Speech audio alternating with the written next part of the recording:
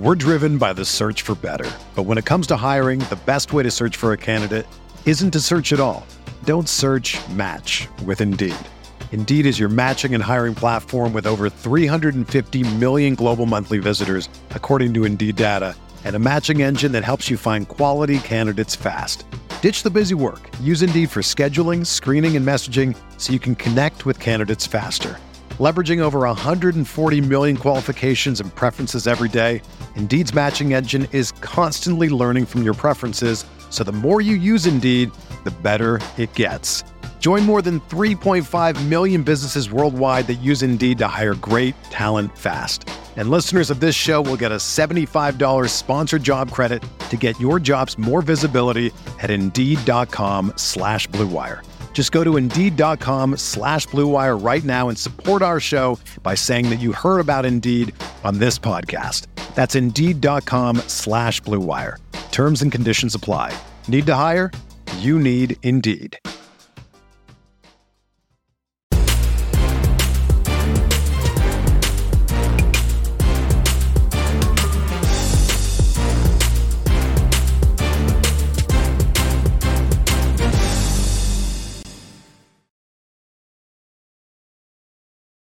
Welcome to Fielding the 68. It's Monday, February 20th. We've got the bracketology experts back to break down the official top 16 reveal. Do they agree? Do they disagree with the way the committee has the best 16 teams in the country listed as of today?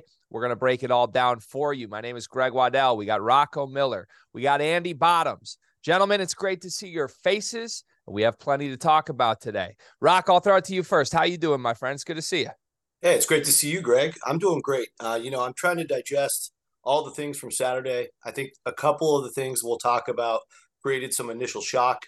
Adjustments have been in order for the last 48 hours to try to get on their page. There's a lot of guesswork from here on out, but I think we got a few clues that should help us down the stretch finish with a high score in the bracket matrix, which is, I think something Andy and I take pride in. Andy, is it more fun to get those clues, like the switch flips and all of a sudden there's a little intel versus doing it before where you're doing all the work yourself?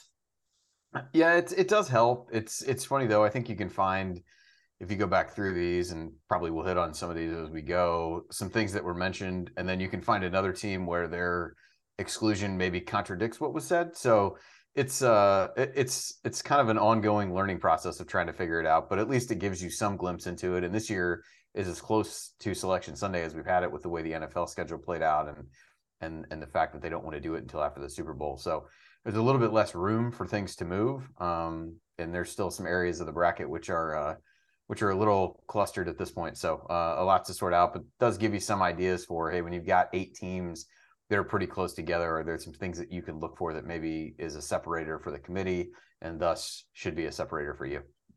Yeah, it's been a bit of a messy season in college basketball, at the top, at the bottom, from the 1 seeds to the bubble. I enjoyed seeing where the committee's heads are at, but I'm more excited to hear where your heads are at, gentlemen. You're the experts here. This is Fielding the 68. We do this every Monday and Friday for the record. So beginning of the week, we kind of get to reset, take everything in from the weekend and talk about where things stand, talk forward to the week that's coming up. And then on Fridays, same thing. We recap everything that happened in the middle of the week, preview the weekend. We do this those 2 days, 5 p.m. Eastern, every single week leading up to the NCAA tournament this year. We are brought to you by the good folks at Bet Rivers as well. You can watch us on the Field of 68 YouTube channel. Click subscribe if you're over there and jump in the chat. Give us some questions. We will take your questions at the end of the show, so stick around for that. Let's just dive right in. The top 16 reveal, it happened. I think there were some surprises in store, as you mentioned, Andy.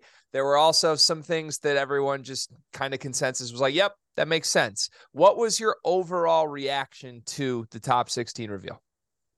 As an IU fan, their inclusion as the top 4 seed was pretty surprising to me. And I think that's the one that you probably attempt to connect the dots and figure out why they were where they were. So I'll start there. It seemed like a lot of credence was given to high-end road wins.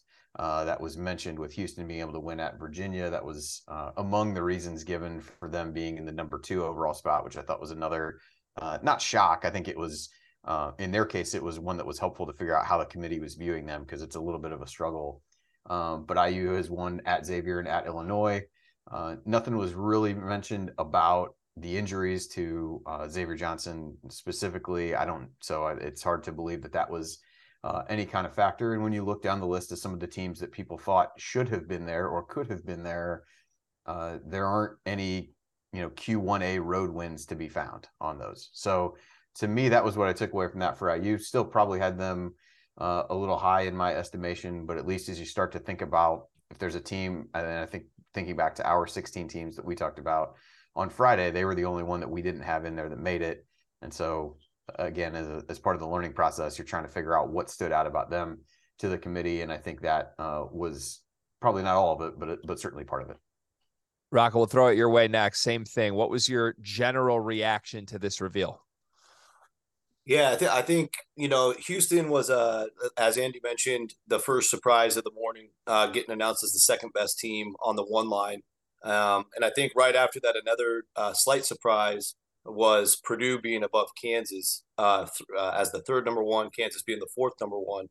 And again, I don't know exactly when they wrapped up their work last week. I think it would make sense if they wrapped up, by Thursday, and Chris, Dr. Reynolds, who's the chairman this year, stuck around for the television spot Saturday morning because Purdue got blown out Thursday night. So perhaps that wasn't taken into account. I think it would be pretty hard to put Purdue above Kansas when looking at that game after and all the data after that. So I'm just going to assume maybe they didn't see that. And then that also would explain some of the areas like Iowa State and Kansas State both landing on the 3 line. I thought that was a little surprising.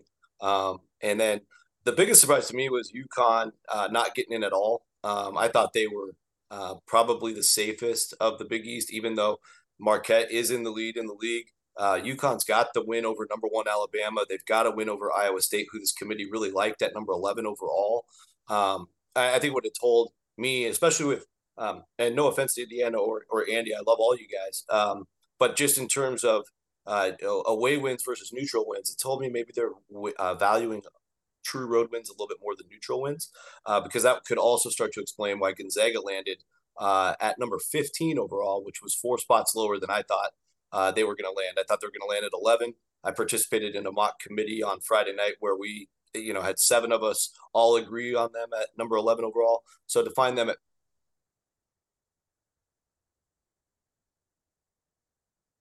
We may have lost Rocco. Do we have a frozen Rocco on our hands right now? I believe we did. I think we might have you back, Rocco. I apologize. Rocco. I apologize. You're back. Yeah, You're good. Continue your thought. Gonzaga was you're saying you had them in the mock at 11. Yeah, Gonzaga, we all had them at 11 on Friday. That's where we agreed to put them, and I had them at 11 personally. So it told me, even though Alabama win shows up as neutral, they won that game in Birmingham in an arena full of Alabama fans. I don't think the committee is looking at it like that. I think they're looking at it as it's a neutral court.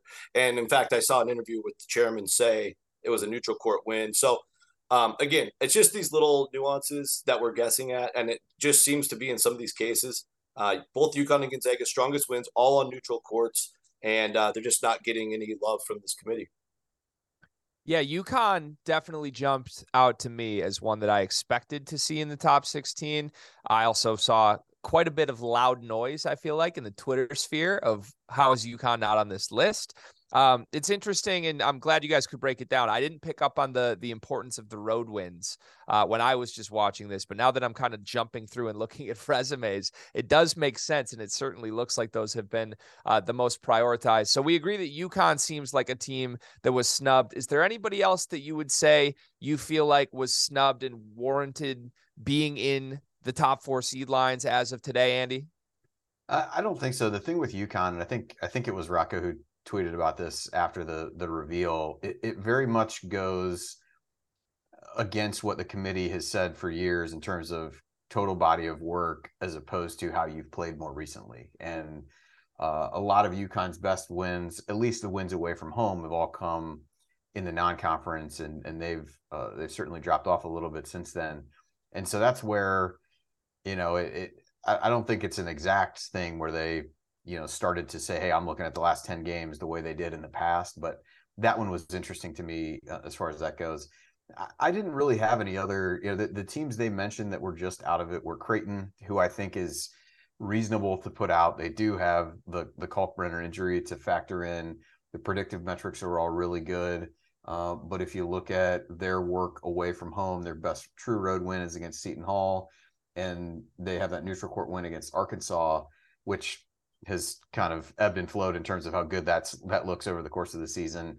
You look at Miami, kind of the same thing. Best road win is at North Carolina.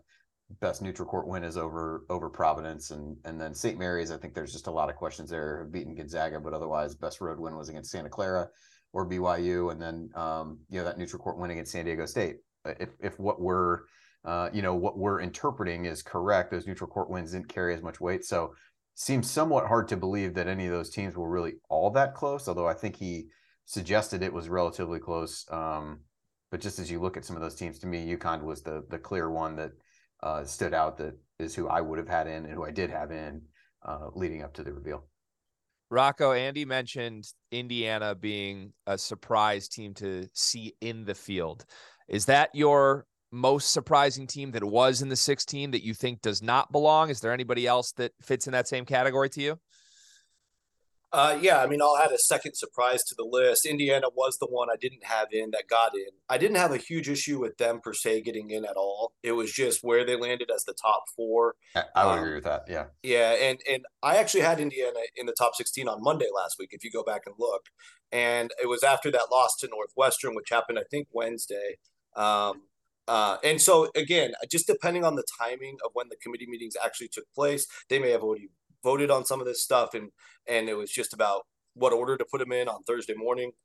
I'm starting to think maybe that's what happened, because I don't know, after that Indiana loss, how you would have them above some of these other teams like Marquette and Gonzaga, but they did, and that's still interesting. And Indiana kind of helped back it up over the weekend with a win over Illinois, so that actually helps, I think, all of us feel a little bit better about it. And then the other interesting thing was, on multiple interviews with Dr. Reynolds, the chairman, he talked a lot about Creighton, and it made it seem like Creighton was very close to getting in. And the fact that, Andy already pointed out, Indiana's dealt with injuries. Creighton's like one of the bigger injury stories we have. Nobody mentioned TCU, but they did list in alphabetical order. So they didn't give us the exact order, but they told us Creighton, Miami, St. Mary's, and UConn were the next 4. So that's, to me, pretty obvious 5 seeds. And all 4 of those teams won this weekend.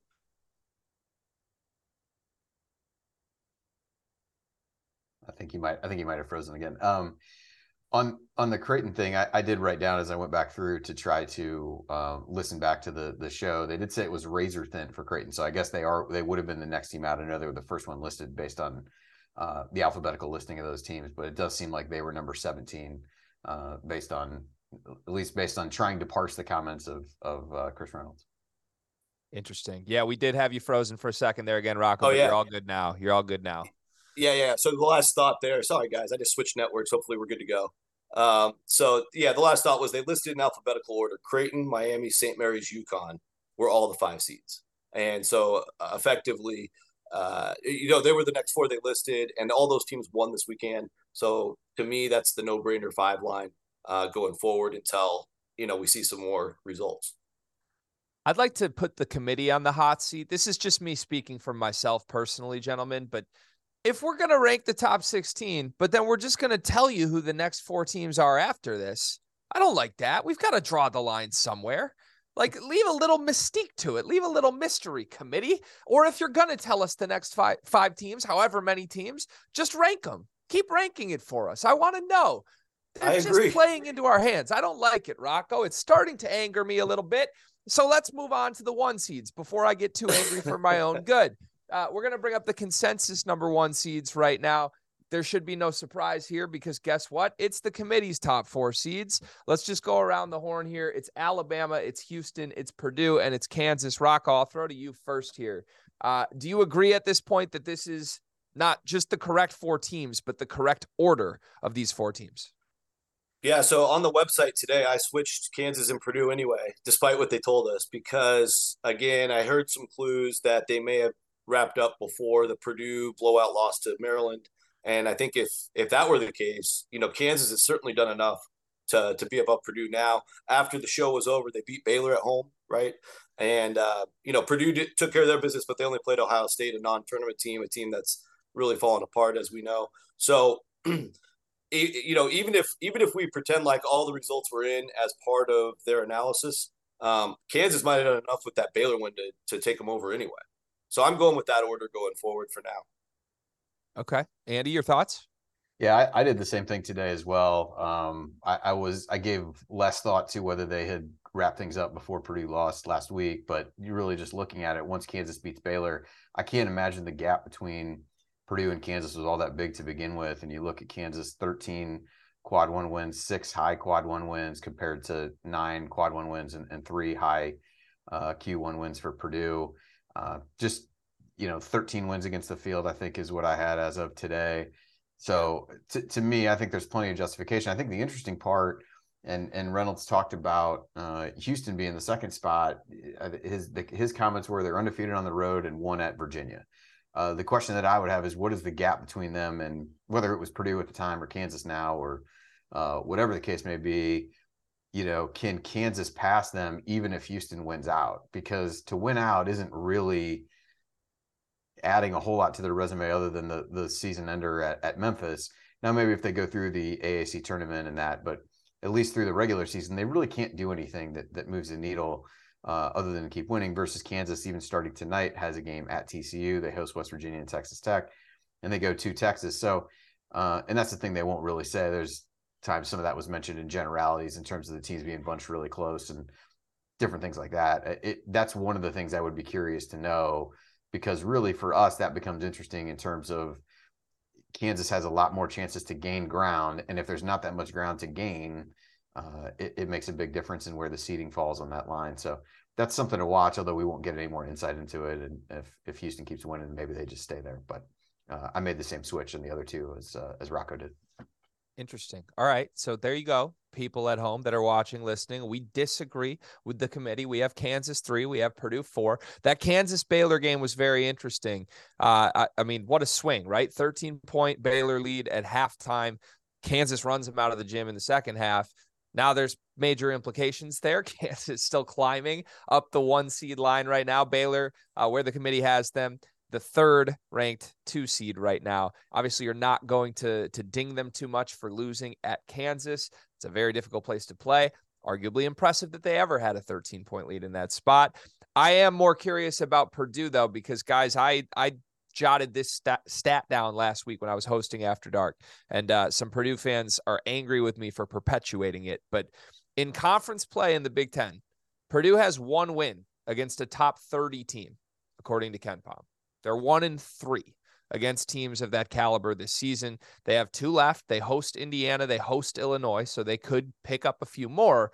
But when they've played the better teams in this conference, they have not exactly fared well. Right now, they're clinging on to a 1 seed. How realistic is it that Purdue could drop, and what's their floor? Could they fall with a couple losses to Indiana, Illinois, like all the way down to the 3 line potentially, Rocco? That's an interesting question because both those games come on their home court. So if they were to lose twice in Mackey, that would kind of add a little different element to their story than what currently exists today. And I think the 2 through top 3 with Tennessee included there, those next 5 teams below the 1 line are all very strong. They're all a couple big wins away from really getting into the conversation. Today, there's a really, really clear line. Committee members, the chairman said that very, very distinctly, that even though Texas was 5 overall, they were not even near the discussion for number 4 overall. So I think that's important. But yeah, if you lose home games and if you take maybe a road loss to Wisconsin, you have to continuously reevaluate. You also can't take back what they've already achieved. And outside of that great stat you brought up, they played an amazing non-conference schedule where they never lost. They played in a big-time event where they were able to beat teams like Marquette, Gonzaga, West Virginia, and Duke. So Marquette was a home game. But, yeah, you get what I'm saying. It's a team that did a lot of damage early, and now they're just kind of hanging on, make sure they can get that 1. But But yeah, there are scenarios where they certainly can drop to a 2. Dropping to a 3 is kind of hard to foresee. Okay. Good to know. All right. Thank you, gentlemen. I appreciate it. Again, chat, if you're watching this, if you have questions on one seeds or anything else, hit us in the YouTube comments. We will answer them shortly at the end of the show. But first, we are going to hear a word from our sponsor.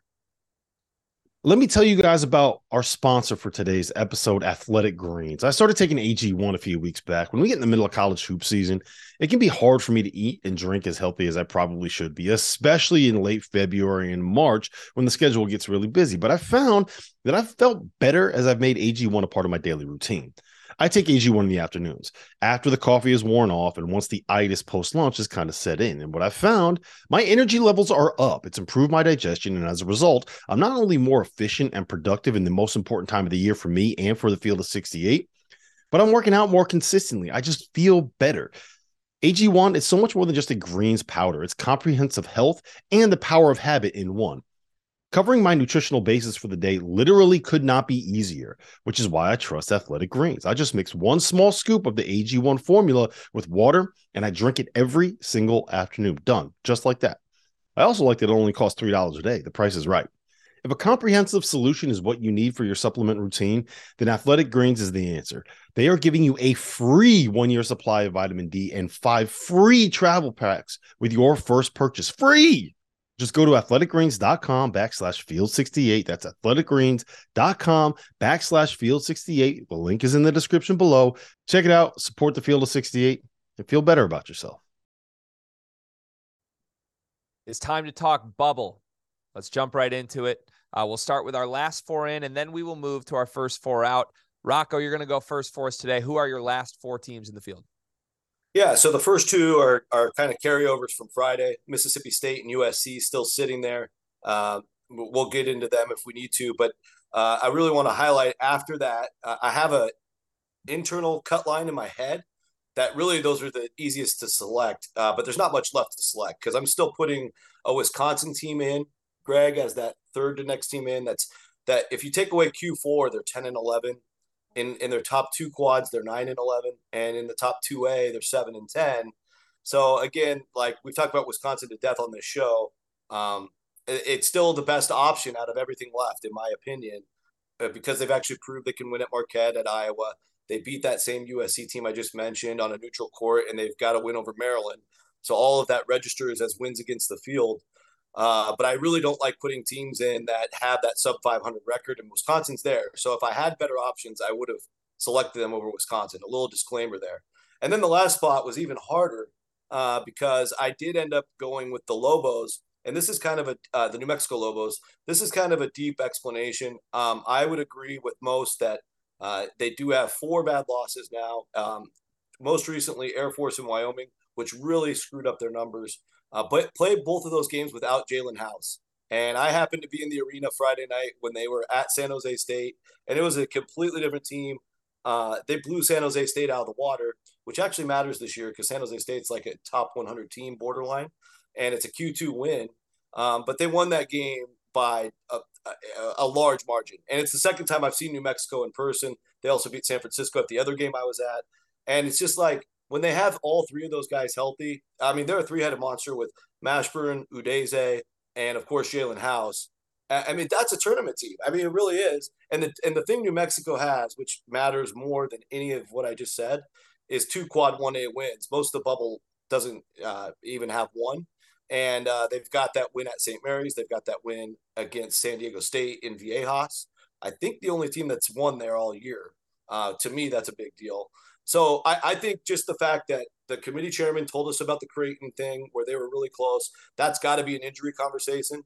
I'm kind of trickling that down to the bubble conversation where I think New Mexico will get some love here based on that. And when they have all 3 of those guys, they've been mostly consistent. So I'm putting them in the field. Not easy to do. And that's where I'm at. I appreciate you putting them in the field because, again, they top my list of teams I want to see in the NCAA tournament. I think I said that last week. Give me a healthy Jalen House and a healthy Jamal Mashburn Jr., and I really like that team. So thank you. That win over St. Mary's ages really well. Let's not forget about it, Rocco. You're doing the Lord's work. Let's move to Andy next. Andy, let's hear your last 4 teams in the field. Yeah, well, 3 of the 4 are the same, so I won't belabor those too much and give us some time to get to questions if we want. West Virginia is a team that I had in the Rocco did not have in his last 4 in, at least.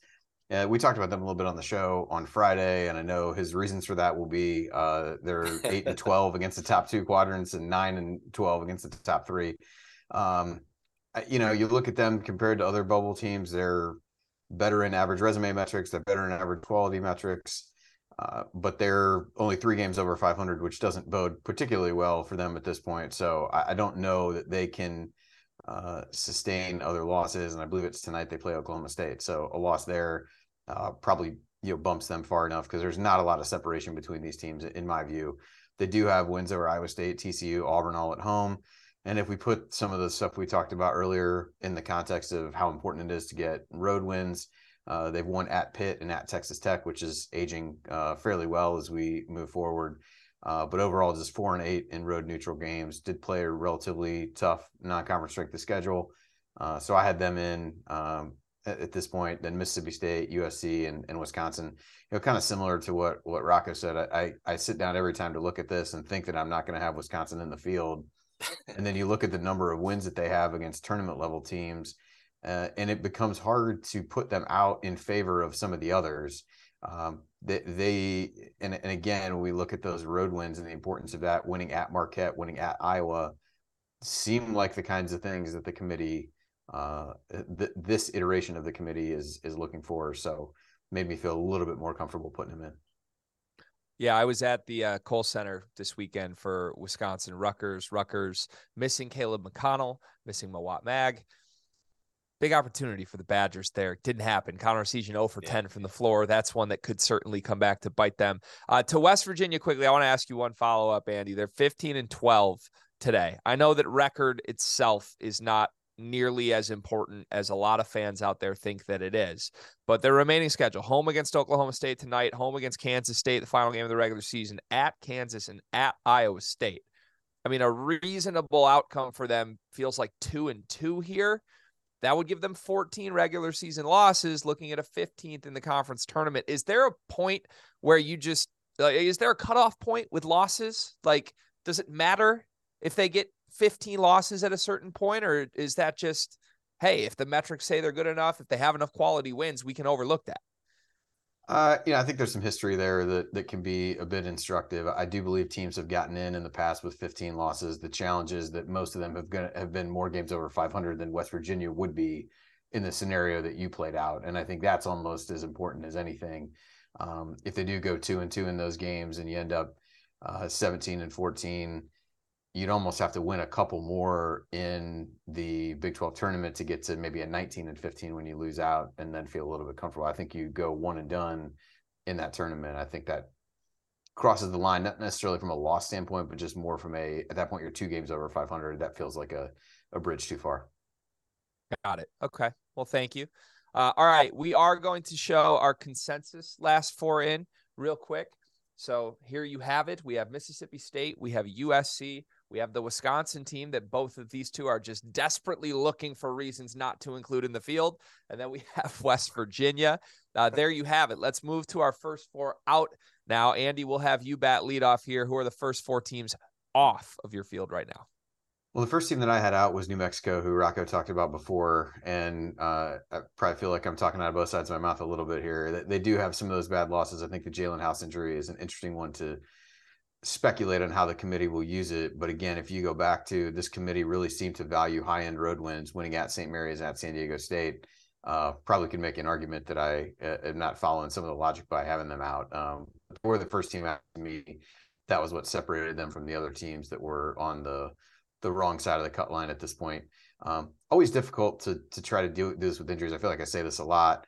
As we try to think about how to deal with those, it becomes a question at times of how do we know they would have won those games with those players? We look at some of the stuff with like Hunter Couture at Virginia Tech, and then he comes back and they lose to Boston College. Well, it's like, well, then the argument that you could have won some of these other games with him goes out the window, and so you got to look at that a little bit with the Jalen House situation. So we'll be interested to see with them, but I think they, to me, were the one that was definitely closest out of these.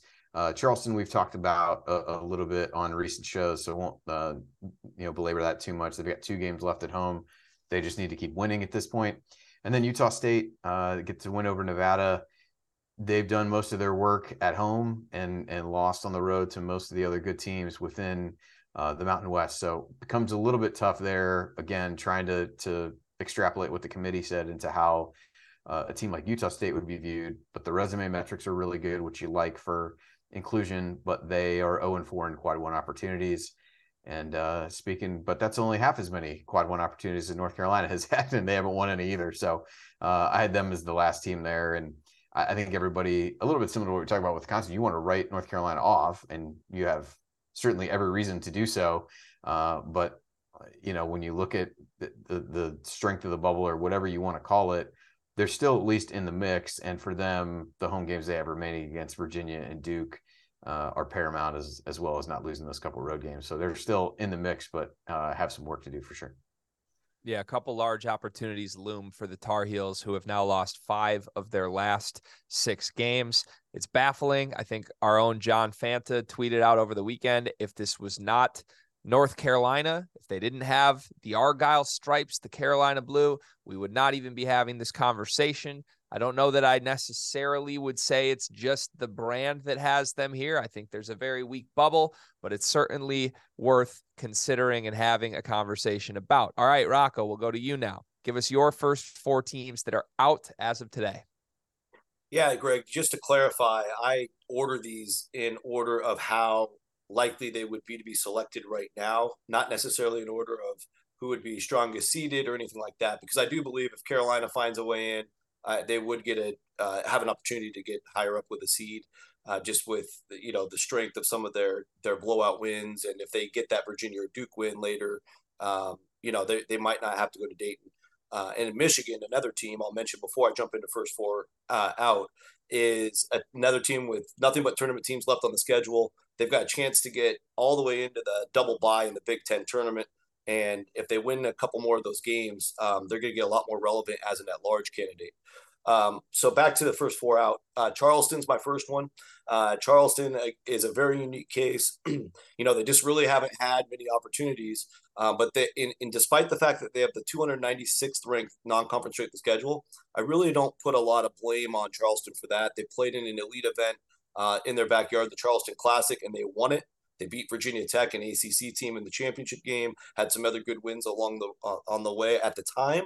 Unfortunately for Charleston, those teams didn't have good seasons. But the overall body of work, the games they've been able to play, 16 of them are in Q4. So that's tough. But they're 9-3 against everybody else, and 11-2 in road games. And so again, I think they're selectable if there's not good options. And right now, there's not good options. So for me, they're right there. West Virginia, Andy predicted pretty well that the 9-12 record does give me agita. But I will add on top of that, when you have as many opportunities as West Virginia has, and your best road win, even though it's against a tournament team, is at Pitt, you don't have any other road wins against tournament teams. You've had all these opportunities. It's kind of a slim resume to me. 3 home wins against the field: Iowa State, TCU, Auburn, and their second best road wins at Texas Tech. But after that, they don't really have one. And even if you take in the neutral games, they're 4-8. So they're winning 1/3 of their games away from home. There's a lot about this resume, much more than just the 9-12 against the top 3 quads, that I have trouble selecting the Mountaineers with. But obviously, you get a couple wins in that league, you're right back on the good side. Same with Andy, Utah State. I think Andy hit them pretty well. And then I'll introduce a 4th. North Texas just continues to creep closer and closer. I'm not going to have the guts to put them in quite yet. It's going to take a lot for him to do that after last year's struggle when I truly believe they belonged. But you look at this team, they lead the country with 13 wins away from home, 13-3 in away neutral. Their win at UAB is a stronger road win than anything North Carolina has, which North Carolina's strongest is Syracuse. And I think you add in the Middle Tennessee win, which is also a quad 2. You have a team that's 3-3 against the top 2. They've actually got a lot more meat on the bone than Charleston has. So that's their case. Some of the resume metrics suggest Charleston's just a hair better. But I think North Texas at least gets looked at right now, and they're my 4th team out. Interesting. Yeah, a team that has just won games consistently going all the way back to the middle of January. They have swept UAB at this point. That's got to look pretty good. And with your point about how much the committee seems to be prioritizing wins away from home, the team that leads the country, if they can just keep holding serve in games that they should win down the stretch, I think they will be in the conversation for sure. All right, good to know. It seems like we have some overlap between our first four out right now. Let's go take a look at our consensus first four out.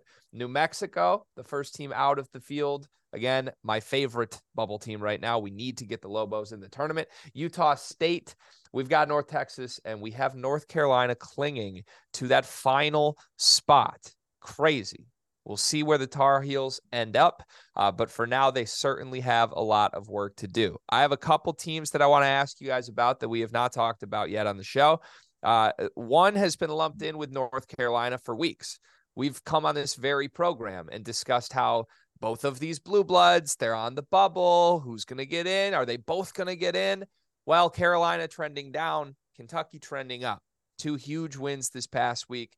Anytime you can get a road win and then a win against a top 10 team in the country, you'll take that and run with it if you are, quote unquote, on the bubble.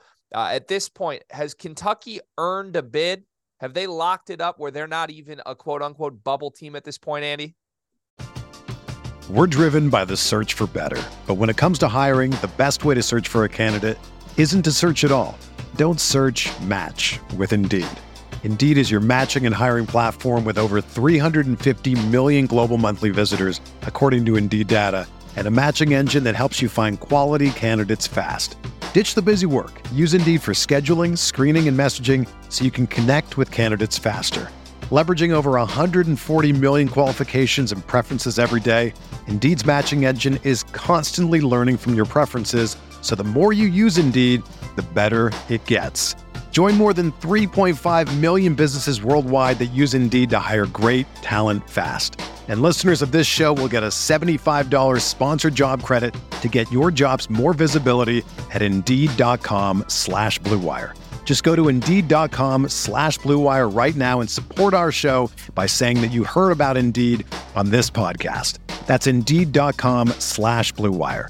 Terms and conditions apply. Need to hire? You need Indeed. I don't know that I would go quite that far, but they've definitely played themselves in to be much safer from where the cut line is. Yeah, they go to Florida, then they host Auburn and Vandy, and then go to Arkansas. So none of those would be considered a horrible loss, but I do think you probably couldn't. I think if you're a lock, you can afford to lose out. I don't know that I would make that statement about Kentucky, but they had an awesome week. They basically doubled their wins against teams in the field with those two victories, and now have that sweep over Tennessee, which is going to be huge. And certainly when you look at them compared to anybody that you'd consider on the bubble, their resume metrics and predictive metrics are substantially better.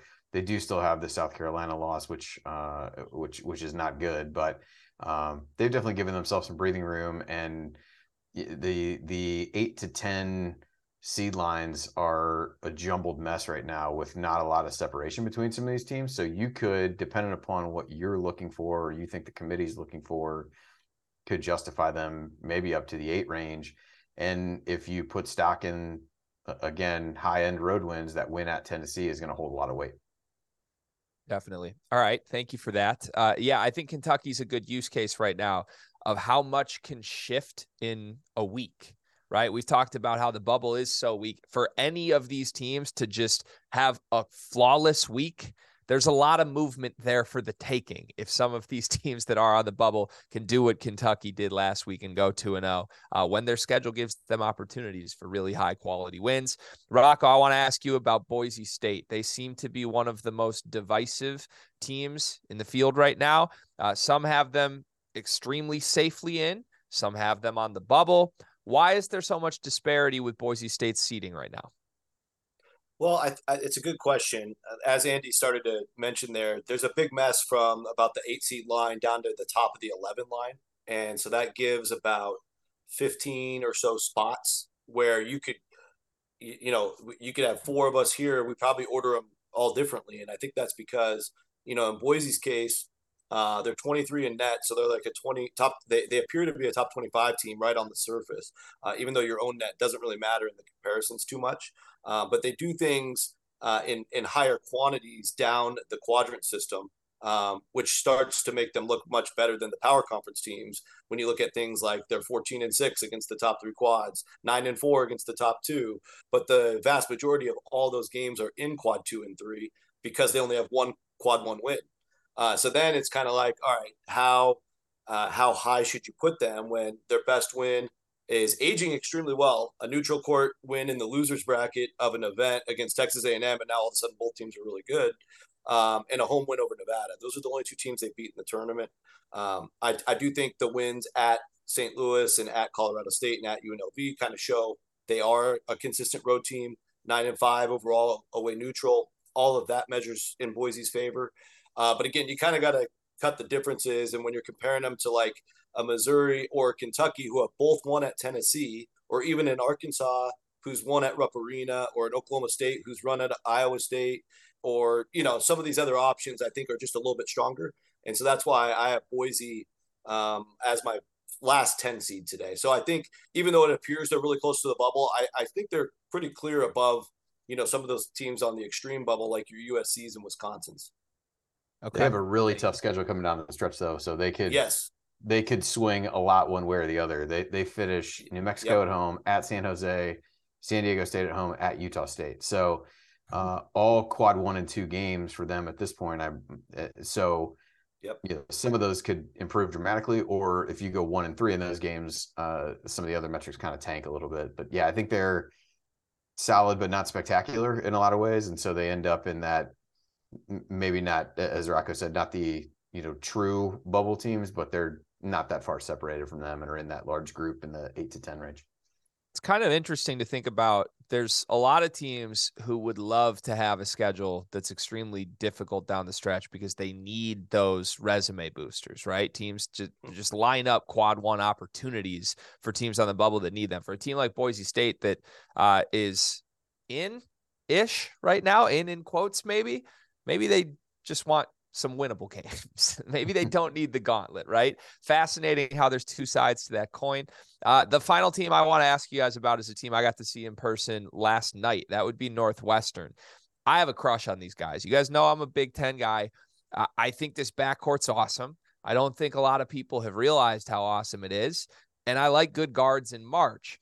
Now that we know Northwestern's going to make the tournament, or at least we think it, barring an implosion against a very difficult schedule down the stretch, what is Northwestern's ceiling as far as seed goes? Can they get themselves to a point where they actually have a favorable matchup in round 1 that they should win instead of a toss-up game, Andy?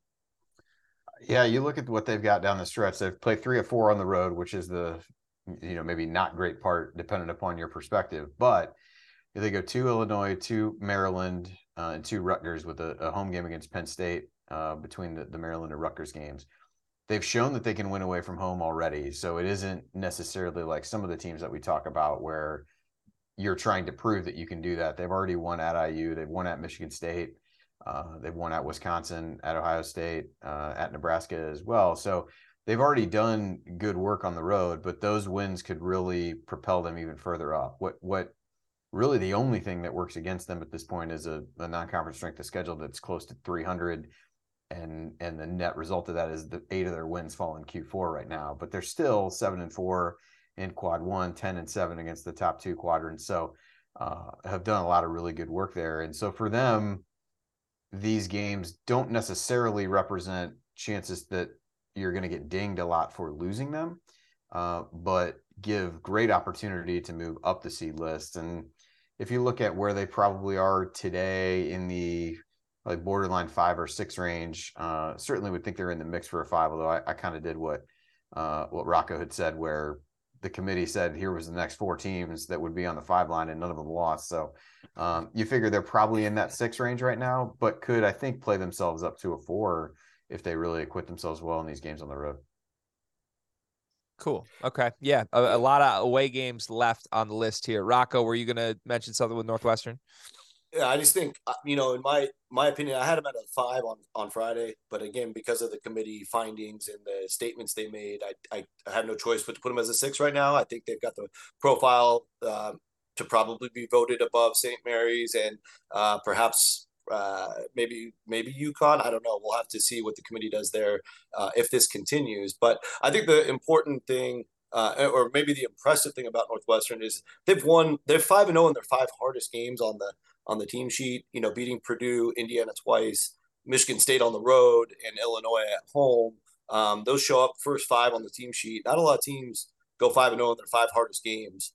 I know the home loss to Ohio State is probably just going to get worse and worse because they lost that game by 16. But I mean, with these leftover opportunities, they keep playing like this. They go 3-1, and God forbid 4-0. They have to be in the top 16 discussion by Selection Sunday or that week. From your words to the world's ears, Rocco. Go Wildcats. I love that team, man. I want to see them keep winning. It's crazy. I mean, such a swing, man. Big Ten fans know this. Andy knows this. Like this team was not good a year ago. To lose that front court to Blue Bloods and then to have the better resume than those Blue Bloods right now, pretty insane what Chris Collins' team has turned around and done. All right, let's get Dagan in here. Dagan, what's going on in the chat right now? Any questions? Yes, there are some questions flying around in the chat. First one, our guy Tony wants to know why we never talk about the 6 to 10 seeds on the show. It's because we only have an hour. We don't have a ton of time. So this is why we have this little section here. He wants to know about his Iowa Hawkeyes. What are you guys' thoughts on them? Obviously, lost last night to Northwestern. Where do you guys have them at the moment? Yeah, so for Iowa, that's a really interesting one because I did see one of the other people on our panel have them still as high as a 6. I personally have them as an 8, and this kind of starts to speak to just how jumbled a lot of these teams are right now. For Iowa, my biggest issue is the road damage is minimal. The win at the rack is great, but there's not anything else to really back it up. And in the quad 1 and 2 area, they had 8 road opportunities. They're 2-6 in those games. The second win's against a team that's not in the field, and then overall away neutral, they're 4-8. And then you tack on that home loss to Eastern Illinois, which you can't totally ignore. Again, when you're comparing Iowa versus like Providence, Duke, Rutgers themselves, Illinois, those teams tend to all have a little bit more in terms of either combination of more consistent play or much better road resume, especially in Rutgers' case. So it's not like Iowa's far off. I had them as a high 7 last Friday. And just with one weekend of results, it shows how close everybody is. They now fell to an 8, but they're right in that range. I had them as a 7 still today. I think Rocco hit on their overall resume pretty well. They've got 7 quad 1 wins, and they had those over the weekend when the committee reveal was done. I kind of looked to see who had the most quad 1 wins that didn't even get mentioned on the show, and they were them and Northwestern were the two that each had 7. So you like that part of it, but they're 11 and 9, I think, in the top 3 quadrants, which isn't great.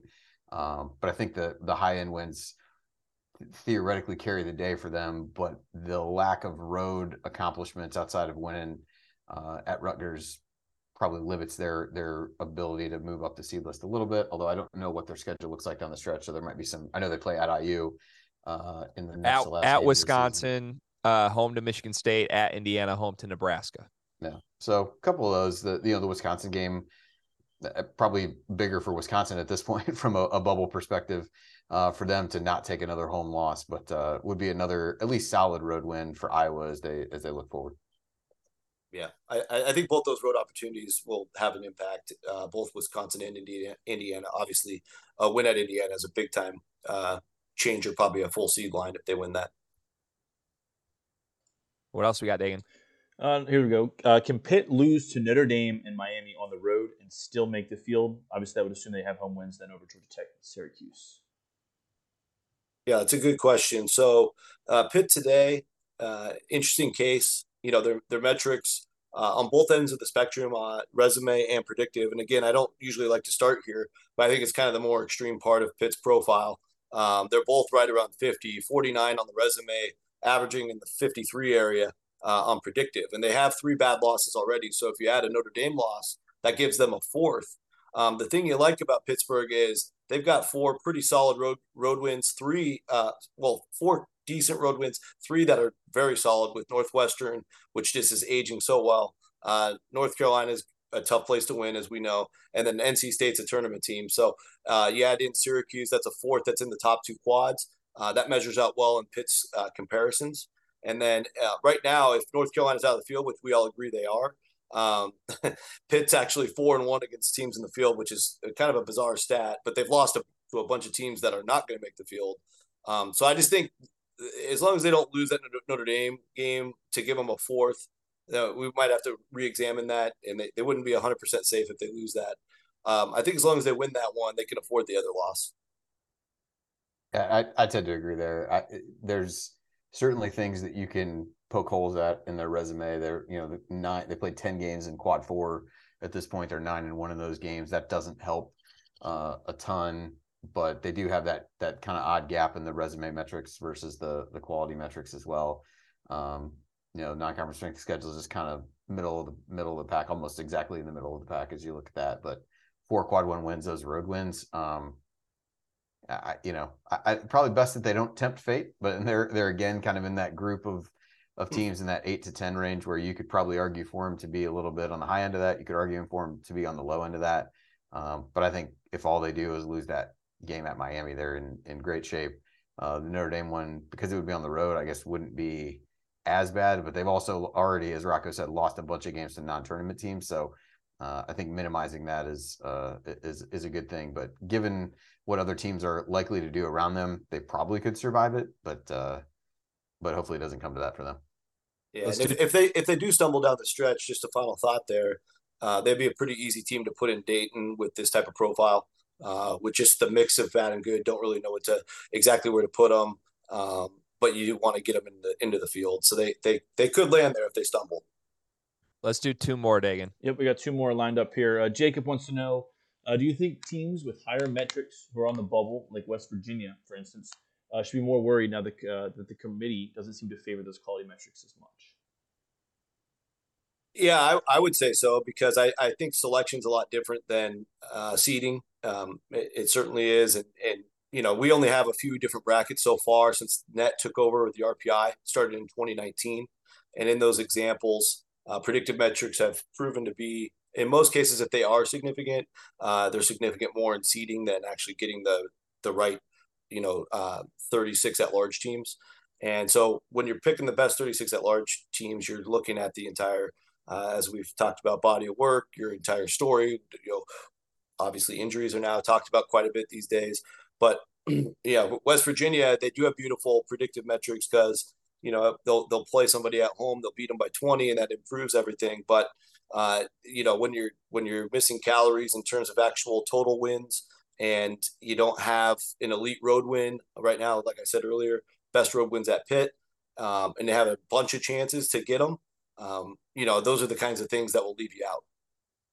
Yeah, and I think you look at a team like North Carolina as kind of the poster child for that, right? You've got a team who quality metrics are relative to other teams around them on the bubble pretty good. Yes. Yep. I think I've got the most recent ones pulled up. They average out to about 39, but their resume metrics average out to 50th. And that lines up with what you see. We talk about they haven't won Q1 games and all those things.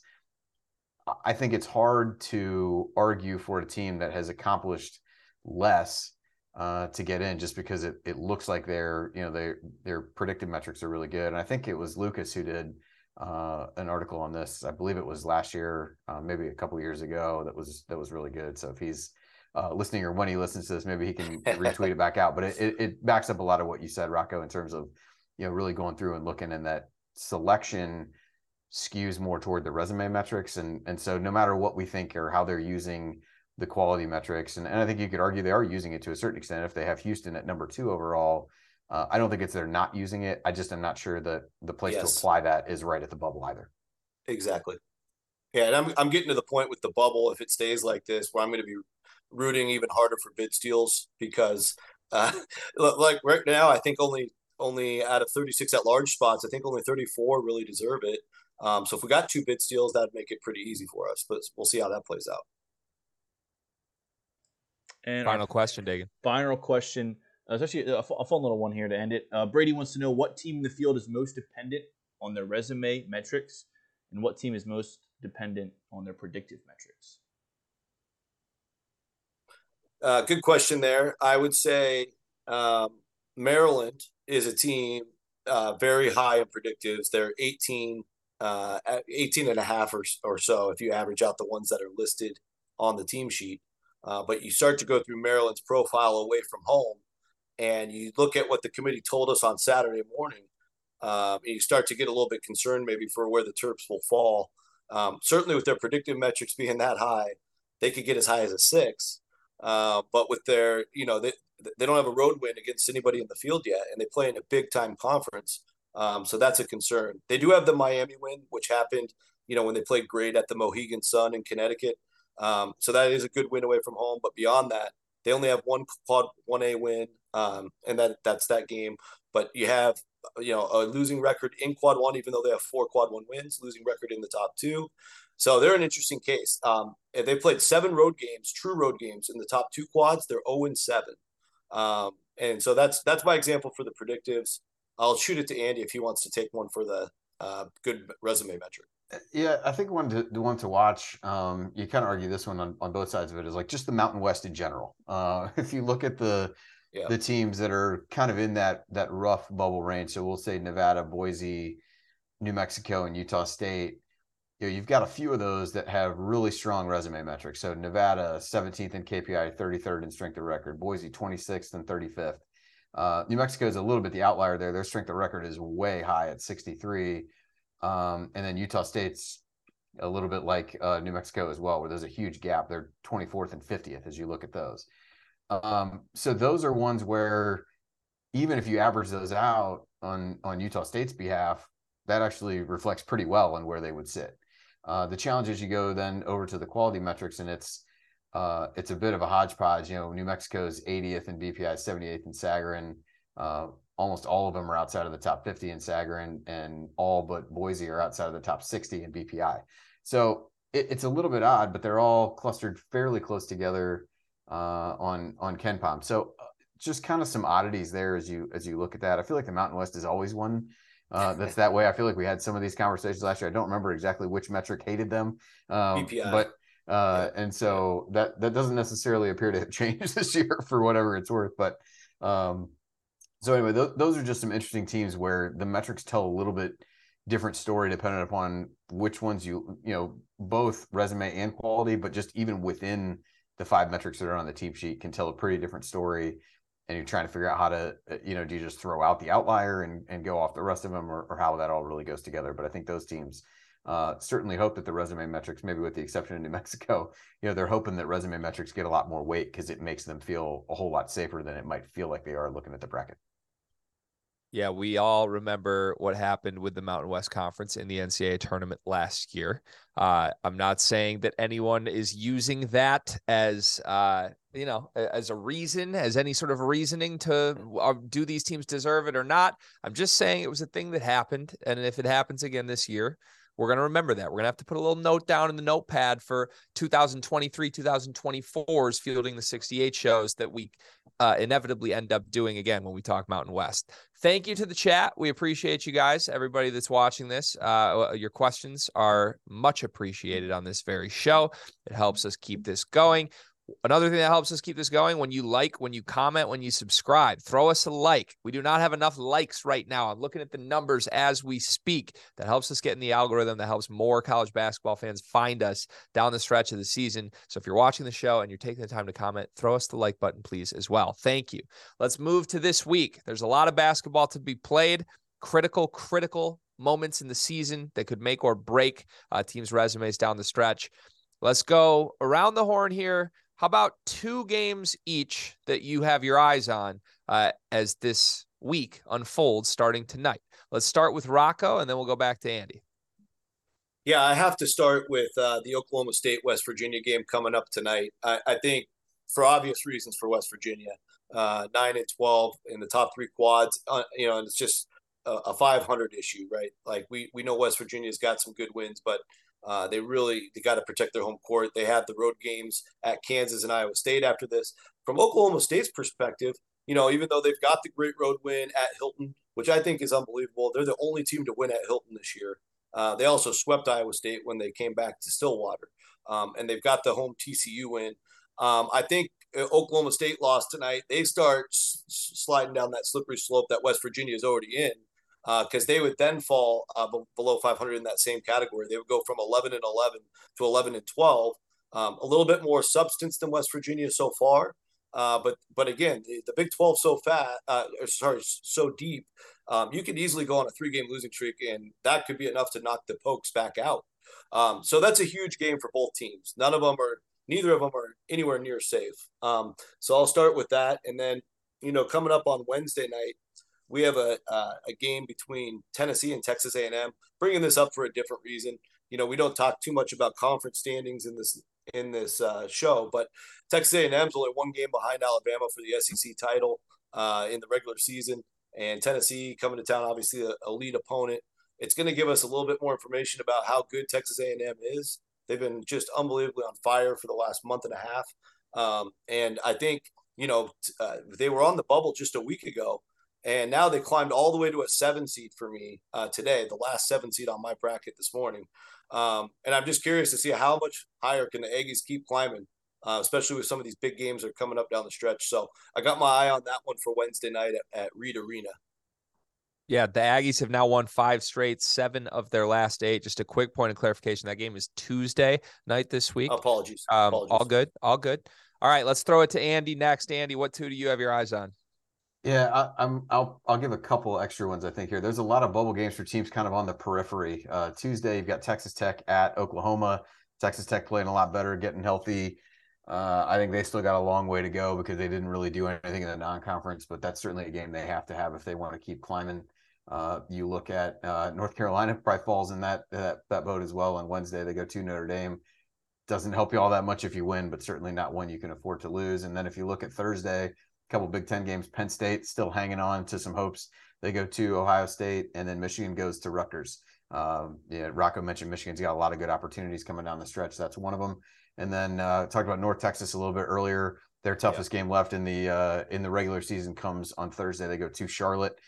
So a game that helps keep them in the mix there as we go and hope to work their way into the field. They're kind of in Charleston mode a little bit. Well, just keep winning, let everybody around you fall off, and hope that moves you up far enough. Yeah, thank you for all of those. I've got my eyes certainly on the Wolverines at Rutgers, by the way. There's rumblings. Caleb McConnell may not play. He didn't play at Wisconsin over the weekend. Suddenly that could be a winnable game for my Wolverines. We need 3 of the final 4 for any Wolverines that are watching. We need 3 of the final 4, and then we can have the conversation. I'm not even going to let these guys have the conversation until that happens. Gentlemen, it's always a pleasure. We're coming up on a full hour here on Fielding the 68. And once again, highly informative, highly fun show to be a part of. Andy Bottoms, Rocco Miller, thank you so much for being here. We will be back again on this very show Friday afternoon, 5 p.m. Eastern, to take you into the weekend and break down everything that happened, how these teams moved around the bubble and up the seed lines again. You can watch us on the YouTube channel. We're brought to you by Bet Rivers. For these two, for producer Dagan Hughes, and for the entire Field of 68 network, my name is Greg Waddell, and